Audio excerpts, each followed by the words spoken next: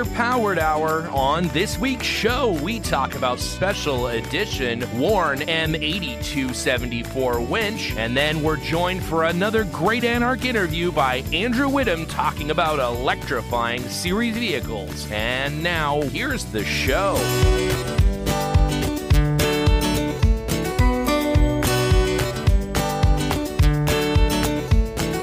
Welcome to the Underpowered Hour. I'm Steve Barris, mild-mannered television executive by day and Land Rover collector by night. You can find out more about our cars and what we're working on at thebarriscollection.com or follow us on Instagram at thebarriscollection. I'm joined, as always, by my good friend, Ike Goss. Thank you to everyone joining us today. I'm the exposed hinge to Steven's concealed hinge.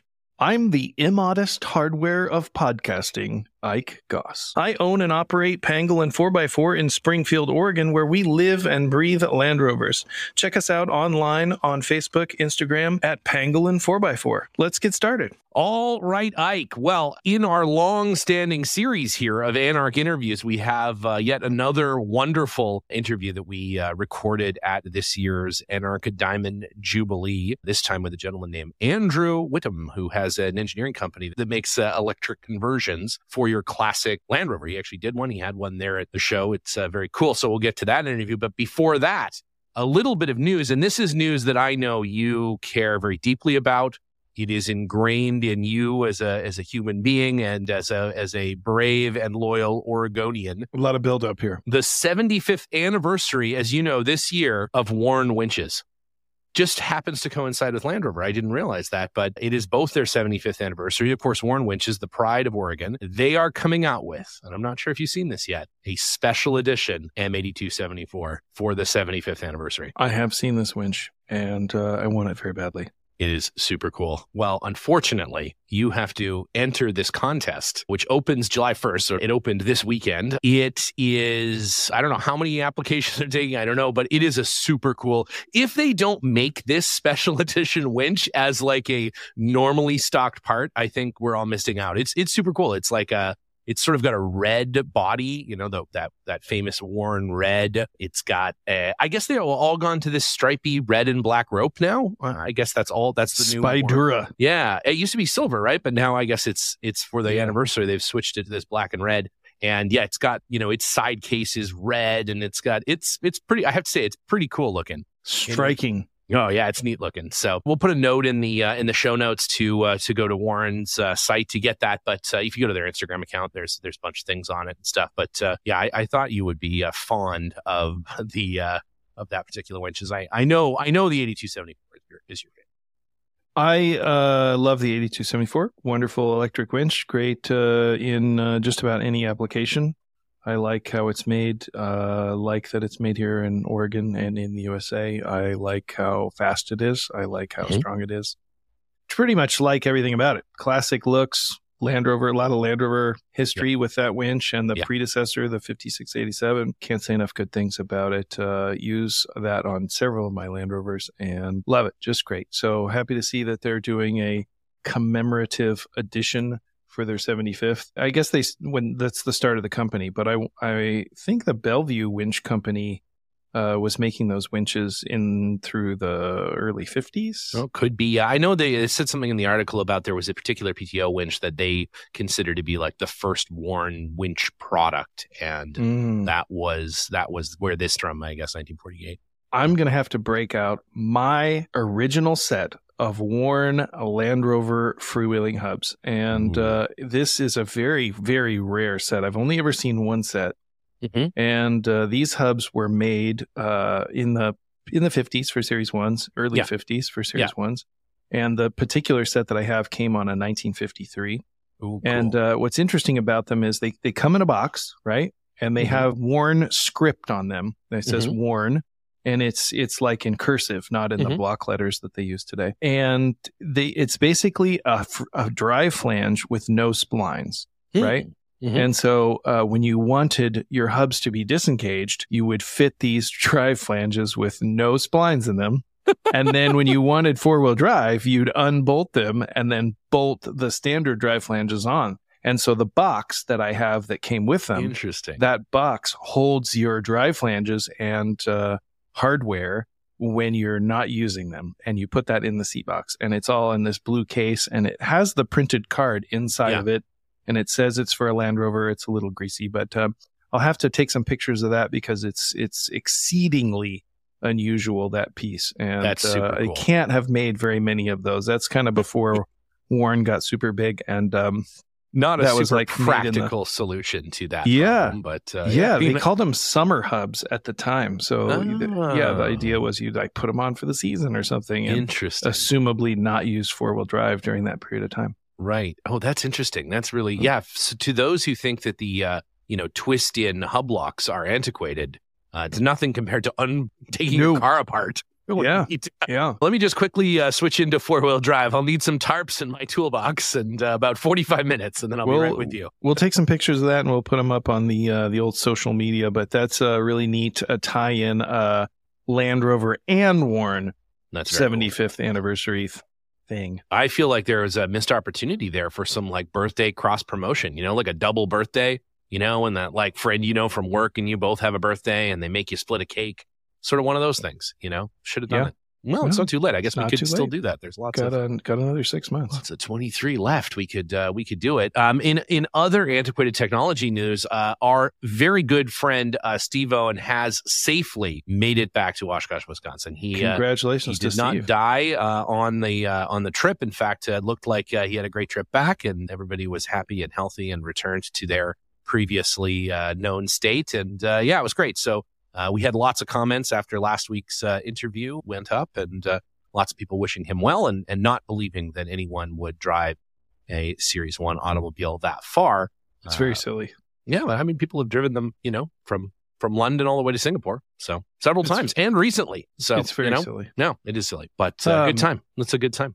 It was great to see him, and can't say enough good things about his trip. I sold Steve the engine for his Land Rover, which, you probably heard about in the interview, and, I'm very impressed that it held together. That engine was not one that we had restored or rebuilt. That was straight off of the pile of engines that we keep behind the shop, right between the refrigerator and the horse. That thing it just came off the top of the pile, and he put it in, and no problems, really. That's awesome. He just had to adjust the valves at one point. I think that's pretty well it. Yeah, he had a little valve spring thing there, but got himself turned around and headed back out. So really amazing. Speaks to the durability of the Series Land Rover engine. It really is, yeah. And of Steve Owen himself. A very durable individual. Very sturdy fellow. Yeah, he is. Yeah, thank goodness. Speaking of sturdy fellow, how was your trip back? Balance of the 6,500 mile round trip. How was the return?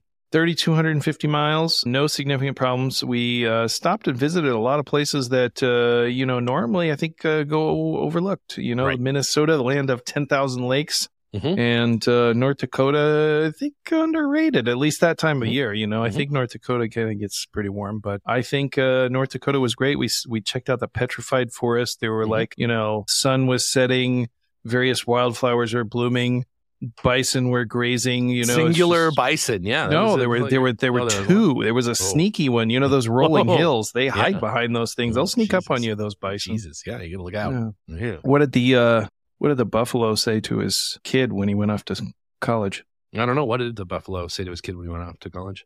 Bye, son.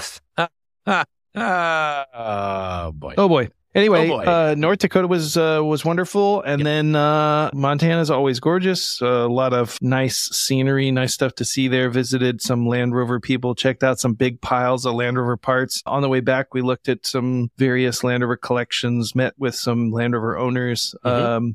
It was really good. Really good. Saw lots of cars, hundreds and hundreds of Land Rovers we visited. And one Freelander. One Freelander as well. Two Freelanders. Ooh, a secret second Freelander. There is a secret second Freelander, which I might have mentioned to you, but we did find a mint condition Freelander in a barn. It's in perfect condition. The owner would like to sell it, so contact us if you want a perfect Freelander. That's right. Yeah, it's a good looking. Specifically, Steven, and his phone number will be in the show notes. That's right. Yeah, that's right. Yeah, the official representative of all things Freelander. Unfortunately, I know how assume that role, but I guess it's just what it is. So brought it on yourself. Yeah, I suppose so. Well, speaking of the most capable and modern vehicles out there, let's pop the 8-track into the cassette player and get the interview with Andrew spun up here and see what the world of electrified series Land Rovers has in store for us. All right, let's hear all about it. All right. Well, we're here at Anarch, the Diamond Jubilee, with Andrew Whittam from an amazing company that is taking series vehicles, but not just Land Rovers, but classic vehicles, and imagining a future where we're maybe not using fossil fuels anymore, or certainly not at the rate that we're doing now, and still being able to enjoy these amazing classic vehicles, but powered by electricity. So, Andrew, welcome to the show. Thank you for joining us, and tell us a little bit about it. What does your company do? Thank you. Well, we're known as Whittam Engineering. We were previously known as EV Land Rovers. But, two reasons I think I mentioned to you earlier. That we wanted to get Land Rovers out of the name. Sure. So does Jaguar Land Rover. It's true. Yes, exactly. So you're in fine company.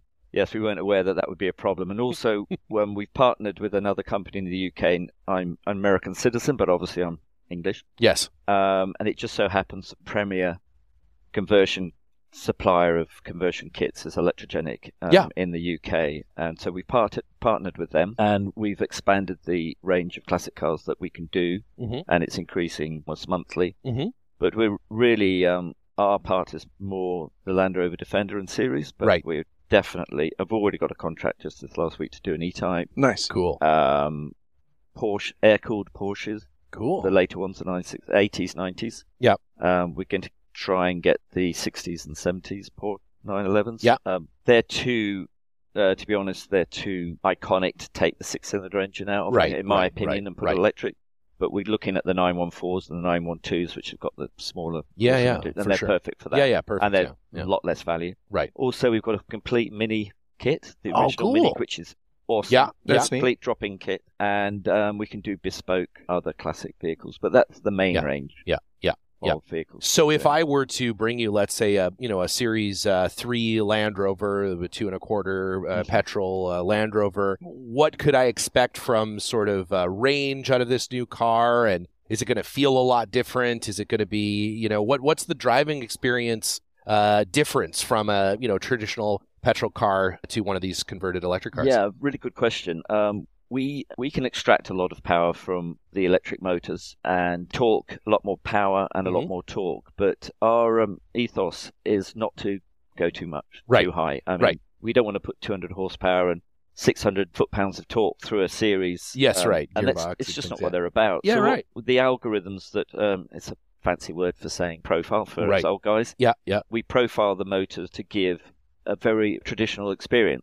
So you can put them in fourth gear. The prototype we've got out here, I just drive it around on the regular roads in fourth gear, and you can just put your foot all the way to the floor, and it'll only give you enough power for what the transmission can take at that time. So the acceleration is significantly better than a series or a Defender, but it's not crazy. Not so much that you're just breaking drive shafts off every time you pull away from the line. Especially with the Defender, we could put that much torque and power through instantly, and it would destroy everything instantly. Yes, of course, yeah. Like putting an LS3 in with 450 horse. It's just ridiculous. Yes. We're just sort of, to use a sort of a trendy word, we're sort of reimagining the classic experience. Right. And that's very much our ethos. We do not want to pimp out or exceed the original sort of feeling and drivability of these classic cars. And there's quite a few things on YouTube showing the driving experience under Electrogenic. They've got a great YouTube channel. So awesome. I think people buy these cars because they like that experience, and for whatever reason they're considering an electric conversion. They live in a close community. They their commute is not exceedingly long. They want that experience, but they don't want to deal with maybe the maintenance associated with a classic car, or they don't want, oil leaking out of their car, and these sorts of things. So I think for a lot of people, they're definitely considering this, or they already have an electric car and they're like, oh, I want an electric classic to, go get the groceries, pal around town, pick up my family, go to the beach, whatever the scenario is. Well, and I think certainly there's a world, it's not tomorrow, it's maybe not in 5 years or 10 years, but there's a world where it's not going to be reasonable to own a petrol car anymore. The fuel is going to become a thing, that certainly in 20 years from now, I'd love to continue to drive my classic cars, but probably fueling them, is going to be in many cases expensive or maybe impossible. Who knows, right? Depending on where in the world you live or whatever else. So the idea of being able to continue to enjoy that amazing car, but on a modern propulsion system, or at least one you can get fuel for, is really cool. I think it's amazing. That's exactly right, and I don't see it happening anytime soon, irrespective of the British government, the EU, or the American government. Then it's just not practical. It's not feasible. But it's exactly to Ike's point. I have a massive enthusiasm from when I park up a series, and I can literally. We're up at the Hamptons the other day, parked between G-Wagons, Lamborghinis. Range Rovers, and everything was getting the attention. Was a gnarly old, actually it was a Defender pickup. A gnarly old Defender pickup was getting all the attention, but they don't want to be dealing, as Ike said, with a changing gear and dealing with an oily diesel. And I'm surprised and really encouraged by the enthusiasm here, actually, because I thought I'd be a pariah almost, because these are real hardcore.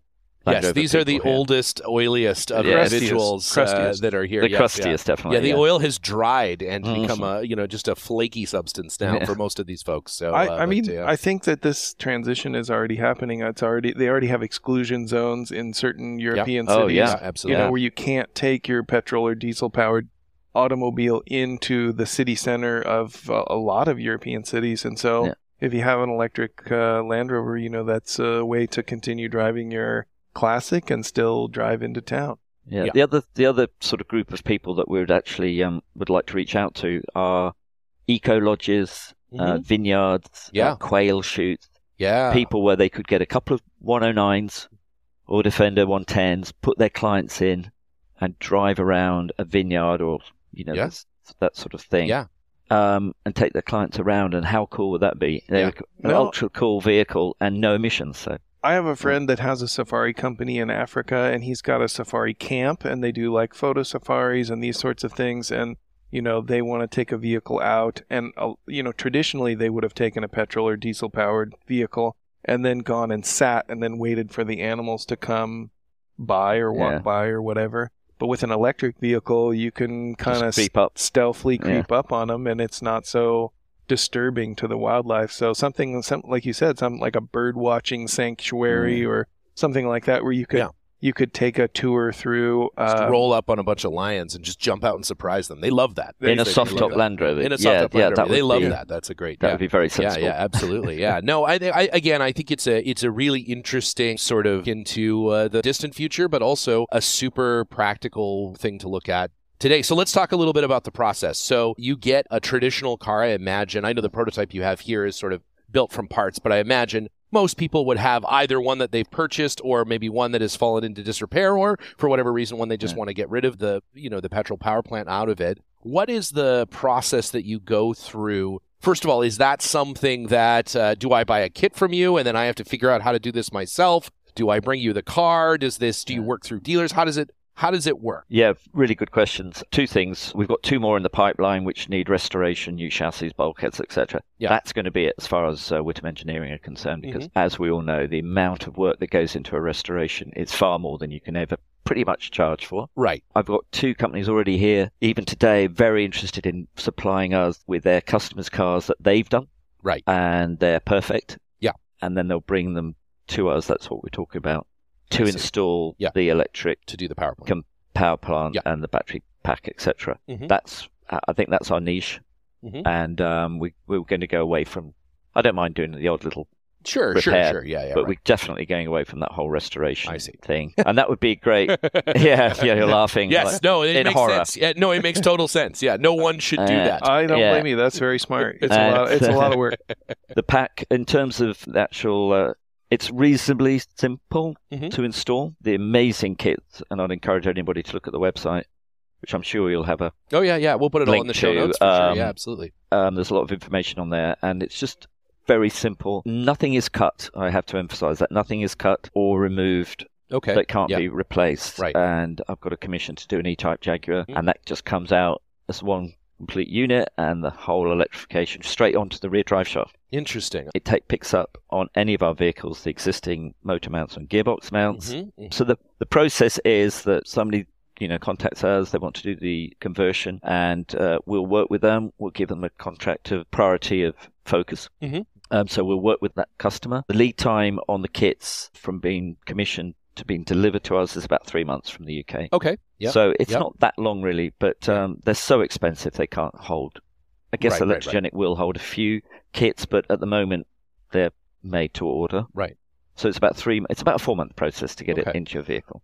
And they don't strike me as an enormous company, so I imagine it's also a labor thing as well, right? They can only build so many of them and things. And we are ramping up. The process is ramping up quite rapidly. There's enough demand to. Oh, absolutely, yeah. No, there's too much demand. That's why, not too much. There's never too much, but that's why the lead time is as it is. But it's pretty perfect at the moment because people want to use their Land Rover, they want to use their E-Type, etc. for the summer. So now we're looking at if people start ordering now in the next couple of months, it's going to be a winter project, which will be perfect for next year. But then we'll want to have a backlog to get the vehicle in. They'll only lose their vehicle's use for about, it should be a lot less, but I'm saying a month. Right. I want your vehicle for a month. Right. So even if it's May, June, even July, we can get it in and out. That's quick. It's the lead time. Yes, it's a lot quicker than doing a conversion. Sure. Yeah. I mean, a restoration. So the lead time is the main time. And that can occur any time during the year. Right. But one thing I'd like to emphasize, there's absolutely no way, and I've had a few people get a bit cranky with me,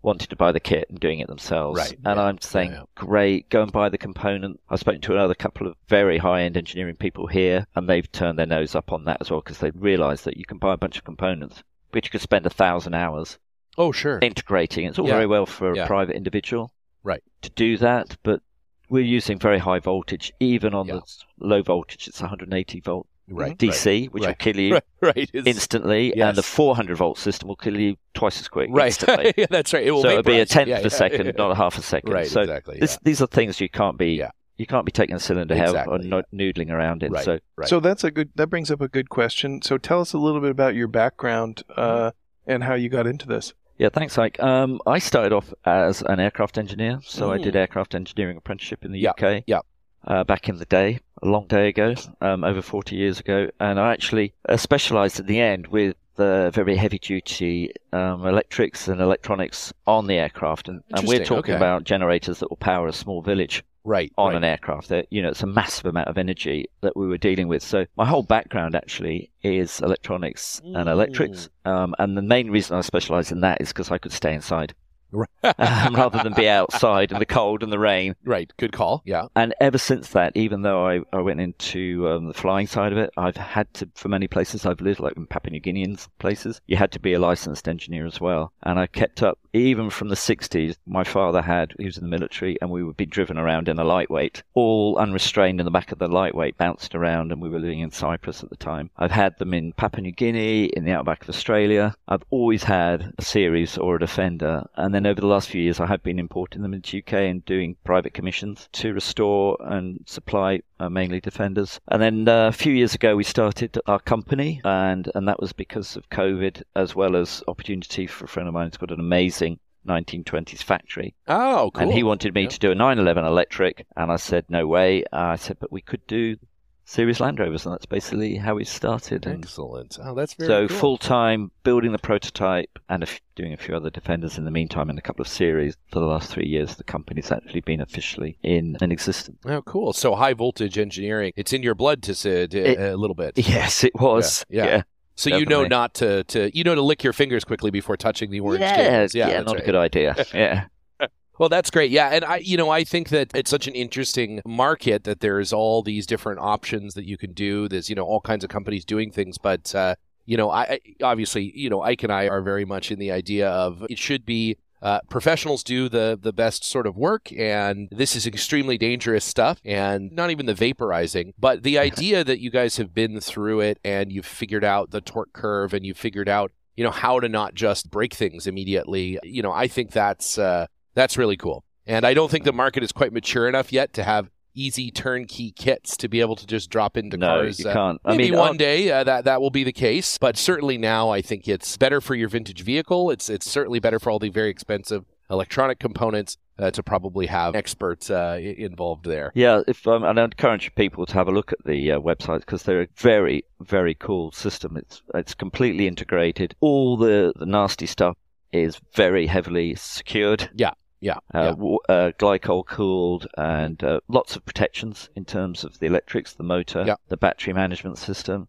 That is all integrated in very secure laser cut steel boxes and can only be opened by a professional person who's trained to do that. So they shouldn't be frightened of it in any way.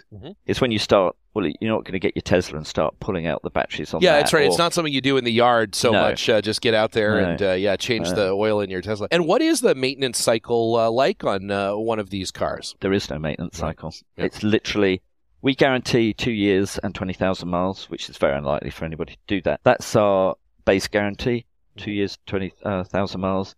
And they're all OEM, LG or other manufacturers' batteries. They're not something that you or I could just access on the open market. Yeah. So very high quality batteries, and battery technology is changing all the time. But they should be good for 200,000 miles, which is, far beyond ever going to do the average classic car so user. Essentially, there is no maintenance. Only the brakes, the LT230 gearbox. Yeah, a little bit. Yeah. Whatever. It's just the standard. Yeah, wheel bearings, that sort of stuff. Yeah. But long wearing parts. Completely made.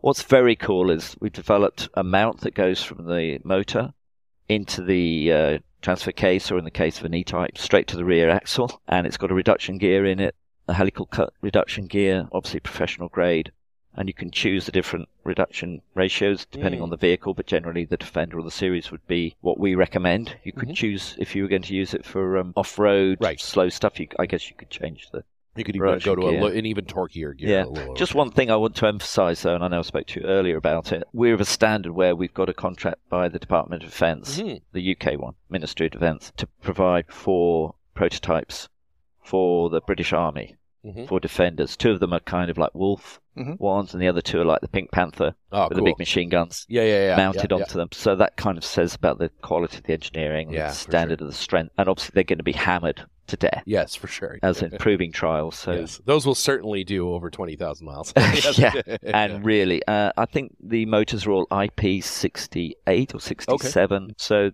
totally waterproof. Totally waterproof. You can put those through. I would imagine you could probably put them through at least 3 or 4 foot of water. Certainly can cover them in water. Very cool. Everything's completely sealed.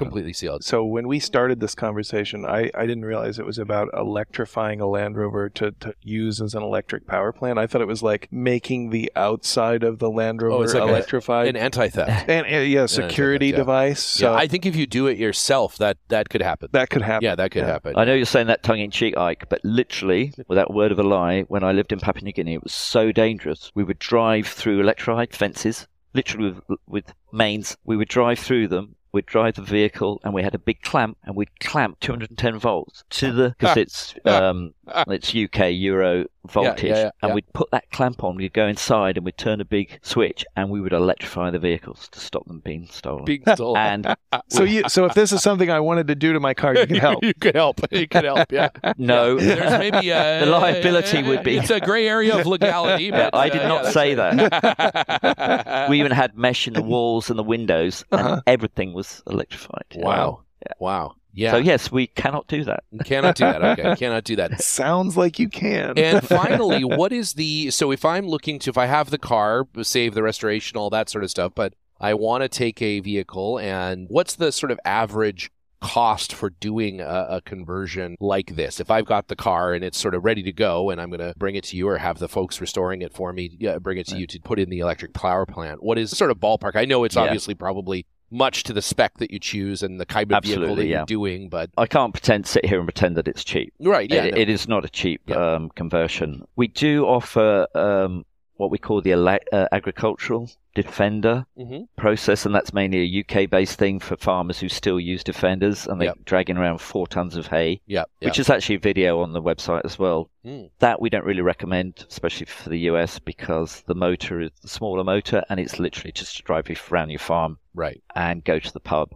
Right. And go to the local shop. Yes, you sit at 40, 50 miles an hour on a freeway. We found out that the motor is it will do it, but it's just getting a little bit warm because it's the air-cooled motor. So apart from that one, we're looking at a base price installed at the moment at about, for the Series, with the basic small pack, at about 55,000, 60,000, way up to, an E-Type or a Porsche with the big pack, Yeah. the extended range, the big motor, and certainly 110s, 130s at around 100. Around 100. 90 to say 110. That's not too unusual. I feel like a lot of people are spending $20,000, $30,000, $40,000 on an engine conversion. Yeah. And then that doesn't even include the, transmission and drive lines and cooling system and all the other things that you need for that. So I don't think that's really too bad. Yeah, and I imagine that the economy of scale there, the availability of part, that's only going to get less expensive. Absolutely. The batteries, we're estimating, looking forward to the battery prices to come down significantly. And that is the biggest. Right, yeah, the majority of the cost. The majority of the cost. Yeah, and the weight, I imagine. Yeah, the weight, and we haven't spoken about the weight, certainly in the series, is pretty much a Warn. By the time you take out a 485-pound diesel motor, and obviously the 300 TDI or something similar, with a big pack, which you can put in the 110 because we put the extra battery pack behind the rear axle where the original gas tank is. I'm estimating that I think they're about 40 or 50 kilos, so say 100 pounds heavier. Heavier, okay. So not significant. The weight of a almost an extra passenger, sort of. Yeah, and I don't know. I'm sort of spitballing here. Yeah, I don't know whether that includes the weight of the fuel itself. Right. But it's pretty much a Warn. Yeah, not so bad. It's not so bad at all. And of course, I guess you can always tune the performance such where I think you're already going to be higher performance than the diesel engine. Well, certainly the performance, and I've got it on the chart, of a regular motor, not the really high-powered motor for a Defender, 0 to 60 is under 10 seconds, and for a Puma-engined Defender, it's 20 seconds. Yeah. So they are significantly faster, but not ridiculously. Right. So it more than compensates for so that. if you wanted ridiculously faster... we will not do that. Right. If you want to go to turn, but it just doesn't. It just keeps going. Yeah. We're very much derating the motors for this series because there's no point doing 80, 85. Yeah. With 120 horsepower, which we could put into the series. Right. We're derating that motor down to about 85, and it's very linear. You don't get 85 horsepower. Right.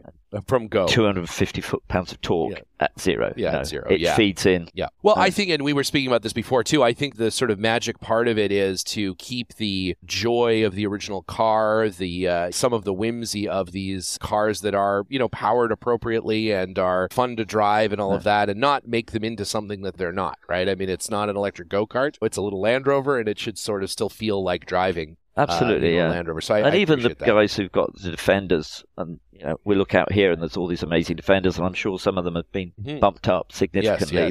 It's the same way I feel about putting an LS3, or there's a guy at the moment putting a Hellcat SRT 700 horsepower and a lifted 90. I mean, it's just insane. Yeah, I'm already picking out my outfit for his funeral. We'll attend. It'll be a beautiful ceremony, I'm sure. Yeah, it's definitely a Darwin Award. Yeah, absolutely. Having ridden in a 700 horsepower 80-inch. Yes. Yeah. Have you? Yeah. It's it's better than you would think. Yeah, it's better than you would think. Yeah, well, it's not so bad. Okay, let's do it. It's not so bad. It is a little terrifying, but it's not so bad. It's like an electric conversion. It's all about how it's engineered. If you focus on the engine, you focus on the amount of power and nothing else, it's going to be dangerous. Yeah. But if you build it accordingly, if you match all of those components, it could be fun. And it looks like an 80-inch, but really isn't anymore.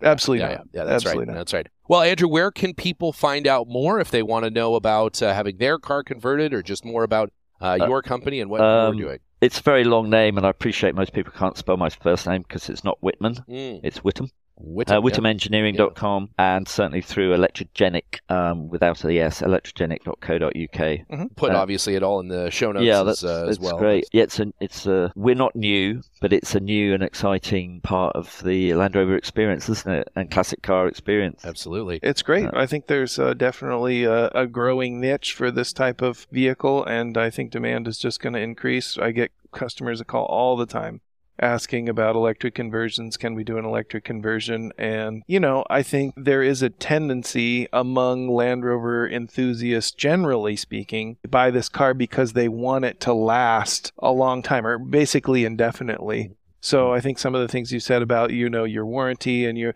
how long you expect the car to last is really reassuring, because some of these people, they want to buy this car and have it almost as an heirloom. They want to keep it for a long time. They want to use it for a long time. And I think that this is becoming more possible. I think a lot of people looked at electric cars as kind of like a laptop or a cell phone, where it's incredibly useful for a limited period of time, and then you dispose of it, recycle it, get a new one. But, you're talking about this project as something that really can last a long time and be useful over a period of years and not just, a short-term fad. Yeah, that's a really good point, Ike, because we all have that opinion, don't we? We buy a mobile laptop and we expect to change it in a couple of years. It's the ethos is completely the opposite. Sure. And we literally got a commission last weekend, and it hurts to say, but a one-owner, family-owned E-Type Jag from 72, 8,000 original miles on it. Wow. And I'm cringing, but they said, no, nobody uses it. Yeah, right. Nobody wants to use it. We want to have this heirloom to be able to use. And that's exactly your point. And I think the fact that it's a reversible process, I think that cars are only great if they're being used, if they're being driven, if they're being enjoyed. Yeah. And if some point in the future putting that car back to original made sense, then, you're, like you say, you're not cutting, you're not doing all these sort of things. So it makes it, I think, a lot better. I think, again, we are very much in the mindset of if you're not using Land Rover out in the world, if you're not driving your E-Type Jaguars and things, then you might as well have a plastic model in your living room. Yeah, that's exactly right. Yeah. You might as well just hang something on the wall. And at that, Andrew, we appreciate it. Thank you for your time. You're doing some very cool stuff. And again, we'll have all that information in the show notes. And maybe we'll take the car for a spin. We'll shoot some video or something, and we'll get. Ike will jump it over the ski hill there or something. Ski hill, but, please don't. All right. Well, Andrew, thanks again. Thank we appreciate your time, and we'll talk to you soon.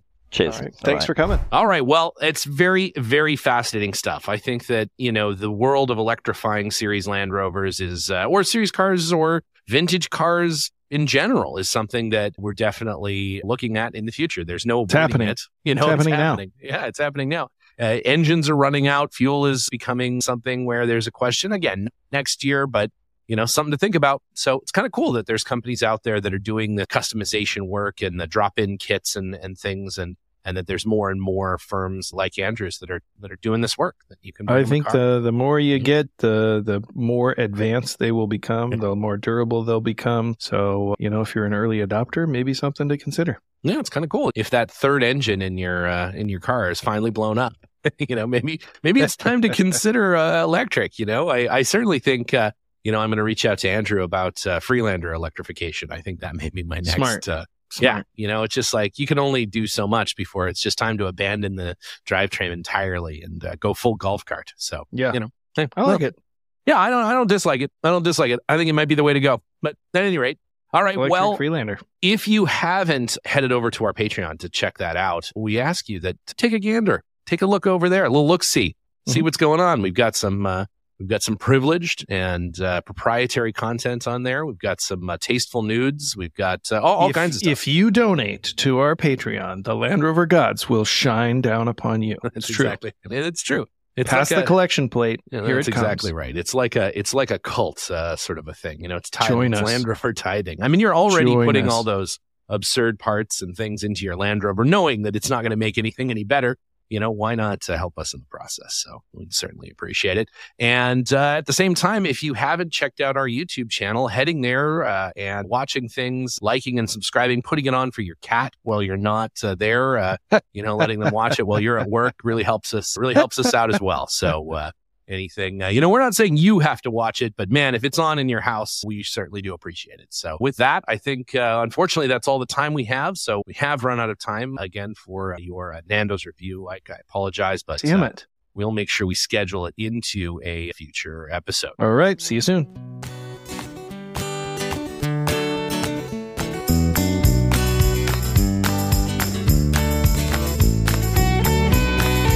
The Underpowered Hour is produced by Liza Veris, Ike Goss, and me, Steve Veris. Pavel Svardov composed and performed our theme music. Consider supporting the show on Patreon, and if you already do, thank you. Your support makes the show possible. For even more, check out our Instagram or Facebook.